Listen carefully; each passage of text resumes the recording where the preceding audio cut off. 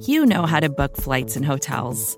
All you're missing is a tool to help you plan that unbelievable travel experience. That's why you need Viator. Book guided tours, excursions, and more in one place. There are over 300,000 travel experiences to choose from, so you can find something for everyone. And Viator offers free cancellation and 24/7 customer support for worry-free travel. Download the Viator app now and use code Viator10 for 10% off your first booking in the app. Find travel experiences for you. Do more with Viator.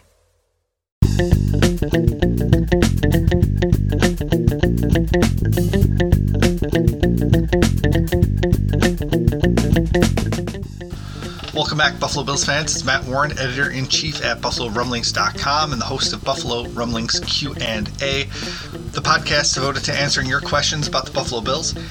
As always, you can get your questions in for next week's episode at 716-508-0405. You can tweet us at RumblingsQ&A. Send us Facebook messages, Instagram messages. Email is buffalorumblings@sbnation.com. You can leave comments in the comments section over at buffalorumblings.com on our show notes articles that post every Tuesday. We are getting clear of the fog of the 2020 NFL Draft, starting to wrap our head around the pros and cons of each of those prospects, as well as kind of see how the 53-man roster might shake out and the depth chart is shaking out into the offseason. So lots of stuff to discuss there. So let's dive into all of that and your questions right now.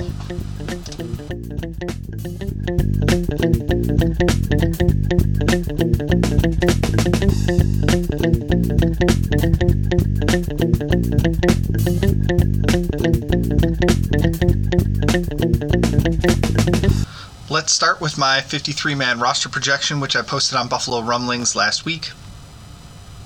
There's a lot of tough decisions on this roster, and when you look at how much money and time and draft picks they've spent on the defensive line, you want to keep more players there, but that means they have to come from somewhere else. So you're cutting not only rosterable players in the NFL, but guys that you really want to keep on the roster.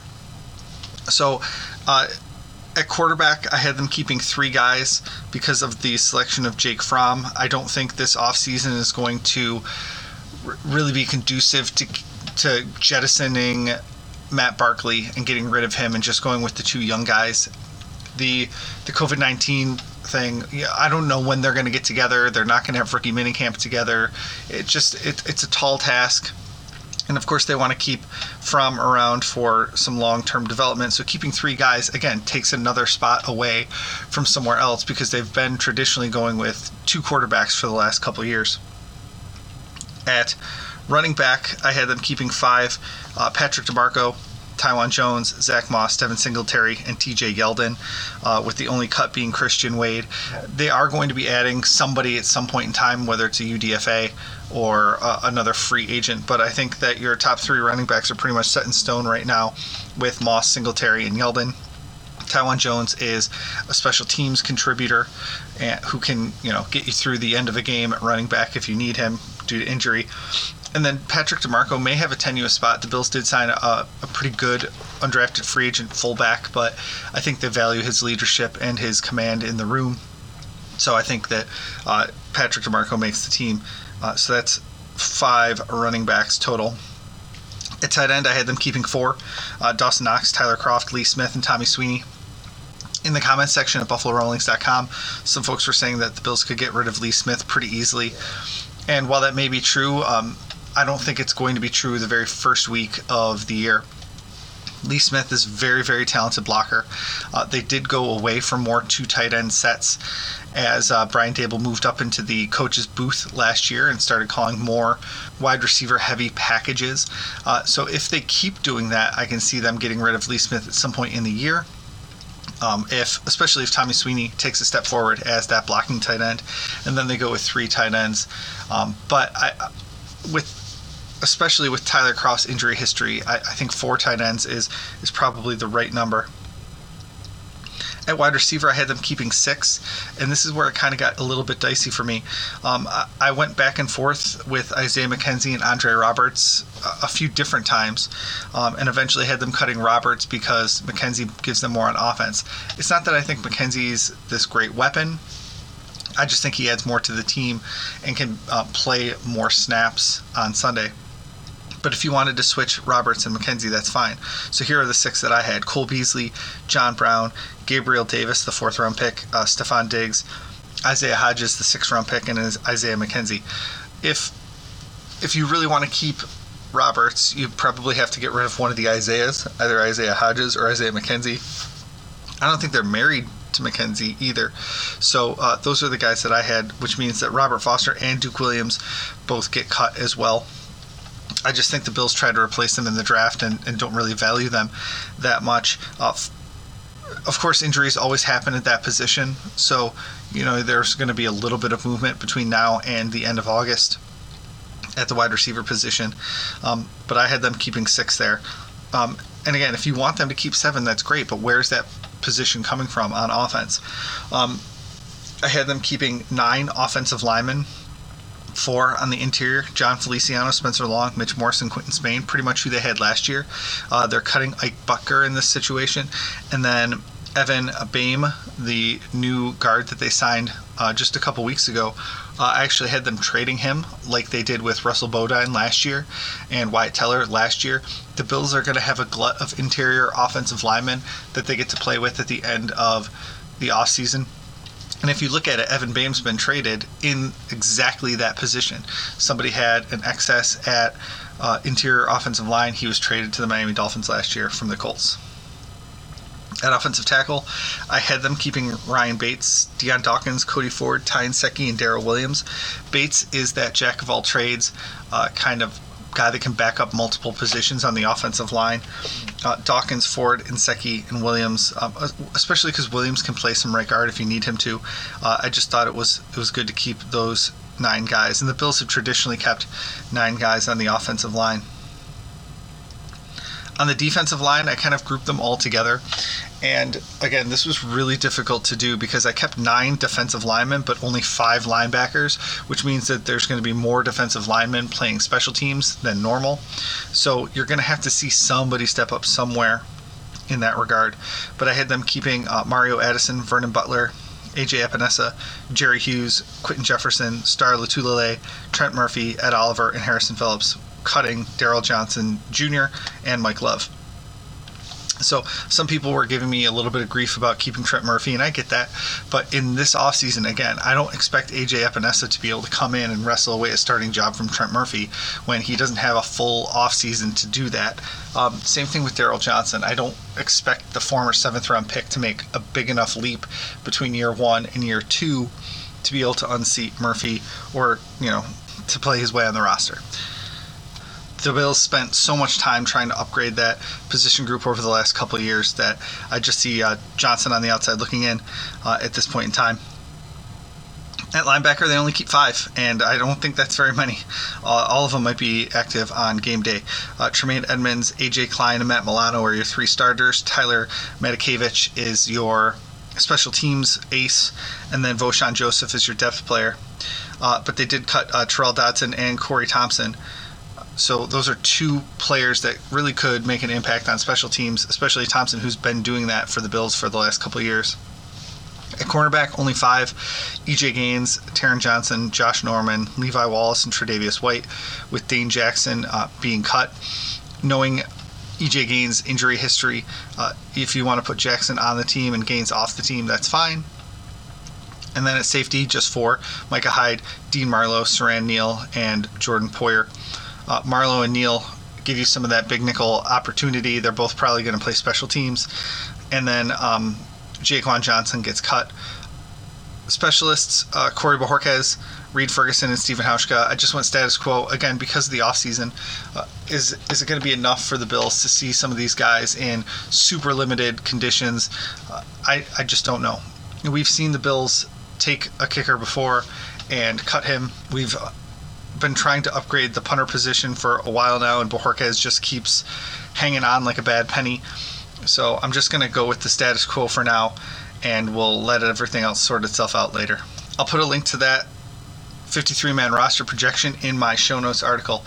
But it really is a 55-man roster in the NFL in the 2020 season with the new CBA. They're going to be able to bring up 2 players from their practice squad each week, and the practice squad was expanded to 12 players. The Bills get 13 because they have an exception for Christian Wade. So my 13 players on the Bills practice squad are the priorities for the practice squad were Christian Wade, Robert Foster, Duke Williams, and Ray McLeod. Trey Adams, who's the undrafted free agent offensive tackle, just because I wanted an offensive lineman on the practice squad. Daryl Johnson, Mike Love, and Vincent Taylor on the defensive line. It's still defensive line heavy, having 3 on the practice squad and 9 on the roster, but that's what I went with.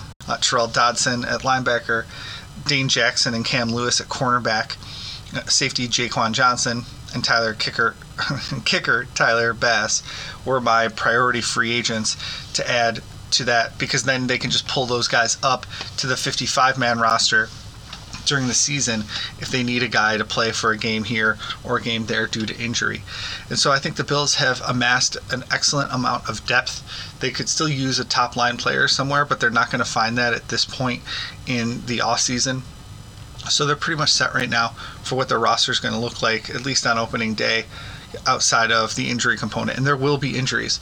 With the offseason being the way it is and everybody training on their own, you're going to expect to see injuries when folks come back from the coronavirus-related problems that we've been having.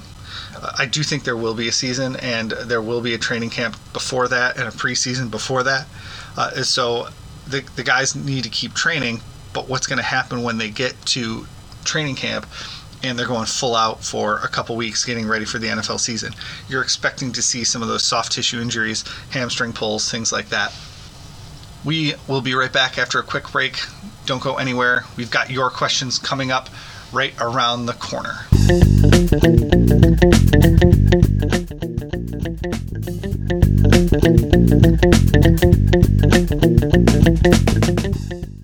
With threats to our nation waiting around every corner, adaptability is more important than ever. When conditions change without notice, quick strategic thinking is crucial. And with obstacles consistently impending, determination is essential in overcoming them. It's this willingness, decisiveness, and resilience that sets Marines apart. With our fighting spirit, we don't just fight battles, we win them. Marines are the constant our nation counts on to fight the unknown. And through adaptable problem solving, we do just that.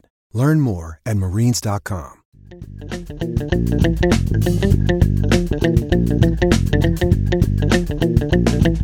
To the phone lines at 716-508-0405 for our first listener question of the week. Hi, this is B Mormon 2020 at Twitter. Live in Phoenix, Arizona. So we currently have Diggs, Brown, Beasley, Foster, McKenzie, Roberts, Duke, Ray, Easley, and the 2 new draft picks, Davis and Hodgins. So that's 11 wide receivers. I was wondering, how many receivers do you think that the Bills will keep rostered? Who's going to get the practice squad, and who is going to get cut? Hopefully Duke gets another shot. Go Bills. Thank you. Hi, Brian. Thanks for calling in all the way from Arizona. I went over the wide receiver position in my 53-man roster in the beginning of the podcast, but let's talk about it a little bit more in depth right now. Let's talk about roster building for just a second. The Bills are either going to keep 6 or 7. So if you see a roster projection with 8 wide receivers on the roster, it's just not going to happen. So I went with 6 on my roster because of the Jake Fromm pick. They really didn't have the ability to keep another wide receiver on the offense. So with that in mind, and that 6 as the target number, I went with the guys that we know are going to be the starters and the top level players. That's Stephon Diggs, John Brown, and Cole Beasley. All those guys have guaranteed money on their contract for this year. Stephon Diggs, obviously, they just traded a first-round pick for, so he's not going anywhere. So those 3 are set in stone. Beyond that, I think there's a lot of wiggle room where you could see guys moving up and moving back. Gabriel Davis, a 4th-round pick, they're going to keep him on the roster, and he's in direct competition with those other 2 guys, Duke Williams and Robert Foster. He's got the longer speed. He's got the contested catch ability, he's the guy that they brought in to replace Robert Foster. Isaiah Hodgins is another player that they brought in to replace Duke Williams and Robert Foster. The long speed, the ability to make contested catches, the bigger body, the sure hands, all the things that we may have had problems with Duke Williams and Foster. So the Bills know who they had in those two other guys and made it a point to go out and get two guys that played almost identical to them, but were hopefully upgrades. The biggest wiggle room for me came down to Isaiah McKenzie versus Andre Roberts for that last spot. And I know that Andre Roberts is a year removed from going to the Pro Bowl as a punt returner and kick returner, but I think McKenzie brings more to your offense, and McKenzie has experience returning punts and kicks. Really, they brought in Roberts because McKenzie was ineffective at returning punts and kicks. So I'm just hoping, I guess, that McKenzie has got better at that returning aspect, and he can come in and add that element to the Bills, and they can get rid of Andre Roberts, who's a little bit expensive, but really it's just so that we can add that element to the offense that Isaiah McKenzie brings to the table. But Duke Williams had every opportunity to lock down a long-term roster spot by coming up with some big plays in the playoff game against the Houston Texans, most specifically a touchdown catch at the end of the first half. He wasn't able to do that. They cut him during the season. I know Bills fans really like him, but the Bills have shown over and over again that they don't think he's the answer.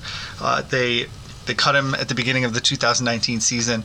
They gave him every opportunity to be successful on the team, and then they drafted two guys that could replace him. So I just don't see how he makes the roster in 2020 without some injuries at the position. Thanks for your question, all the way from Arizona, and go Bills. To the comments section at BuffaloRumblings.com, where a lifetime Bills fan asks us, first, I don't understand the hate the Bills fans and a lot of draft analysts have for Levi Wallace. I get that he doesn't have ideal measurables.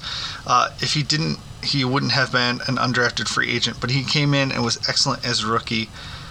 I think that they expect Wallace to bounce back this year and to fight Josh Norman tooth and nail for the CB2 job. Well, yeah, I think that's accurate as well. Wallace is always going to be limited athletically, so there's always going to be the ability to improve from him. But he also is a solid player that can come in and hold down the fort at cornerback 2, especially when you have Tre'Davious White on the other side. He's not going to be put on an island, so that you can't have as much freelancing from your safeties because they're going to need to keep an eye over there. But I think really what it comes down to is that Bills fans saw him get beat by the Browns in a game that the Bills lost. And, you know, he was susceptible to a very good wide receiver that day. And so Bills fans saw that. They saw the Bills lost. They pinned it on Wallace, and it kind of clouds their judgment going forward on him. You know, the Bills have also continuously tried to upgrade that position too. So kind of like what we talked about at the wide receiver position, if you're trying to constantly upgrade a position, obviously the Bills see a need there as well. And so they brought in Vernon Davis. They brought in Josh Norman. They keep bringing in guys to try to take that job every year. Kevin Johnson, a year ago, a former first-round pick. So the Bills are constantly looking to upgrade from Levi Wallace. So I don't think Bills fans are way off base here.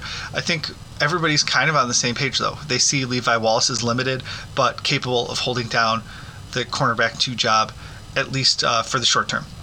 He's got 1 year left on his deal. A year from now, the Bills would have to make him a restricted free agent tender offer if they wanted to keep him.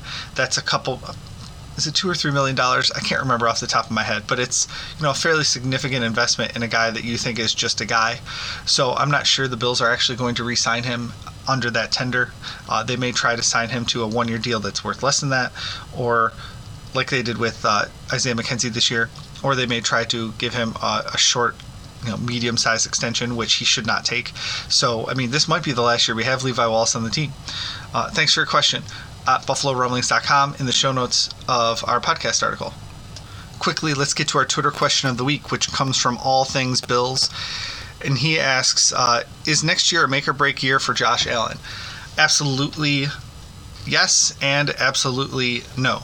This year with Stefon Diggs, the Bills have removed all the variables for Josh Allen's development. They have an offensive line that is seasoned and worked together last year, so they should be doing pretty well there. They've got weapons at tight end and wide receiver and just drafted another running back. They've removed all the variables. They have a Brian Daboll who's been with Josh Allen for a while now. So if you look at all of that, you have to think to yourself, yeah, if Josh Allen doesn't take a step forward this year, the Bills, might not want to keep him long term. A year from now, the Bills have to decide on the fifth-year option for Josh Allen if they want to keep him around for that extra season at the average of the top 32 salaries at his position in the NFL, which is no small decision. That wouldn't take effect until the 2022 season, but they have to make the decision next year, and that money's guaranteed. So it's, in some ways, it is a make or break season for Josh Allen, just because the Bills have to make so many decisions. We just saw it with Mitch Trubisky. The Bears did not pick up his fifth-year option because he's been so inconsistent. I think Josh Allen has done better than Mitch Trubisky, but if he doesn't continue to get better, it's going to be very difficult for the Bills to go into next offseason and not try and get another quarterback option. So this is the last year that they're going to be kind of all in on Allen, not give him any real competition. But after that, I think it is going to be time for the paint or get off the ladder time with Josh Allen. The Bills will have to make a multi-million-dollar decision on Allen in 1 year. And so in some ways, it is a make or break year for Josh Allen, but there is still some wiggle room, even if they decline that fifth-year option. Thanks for your question over on Twitter.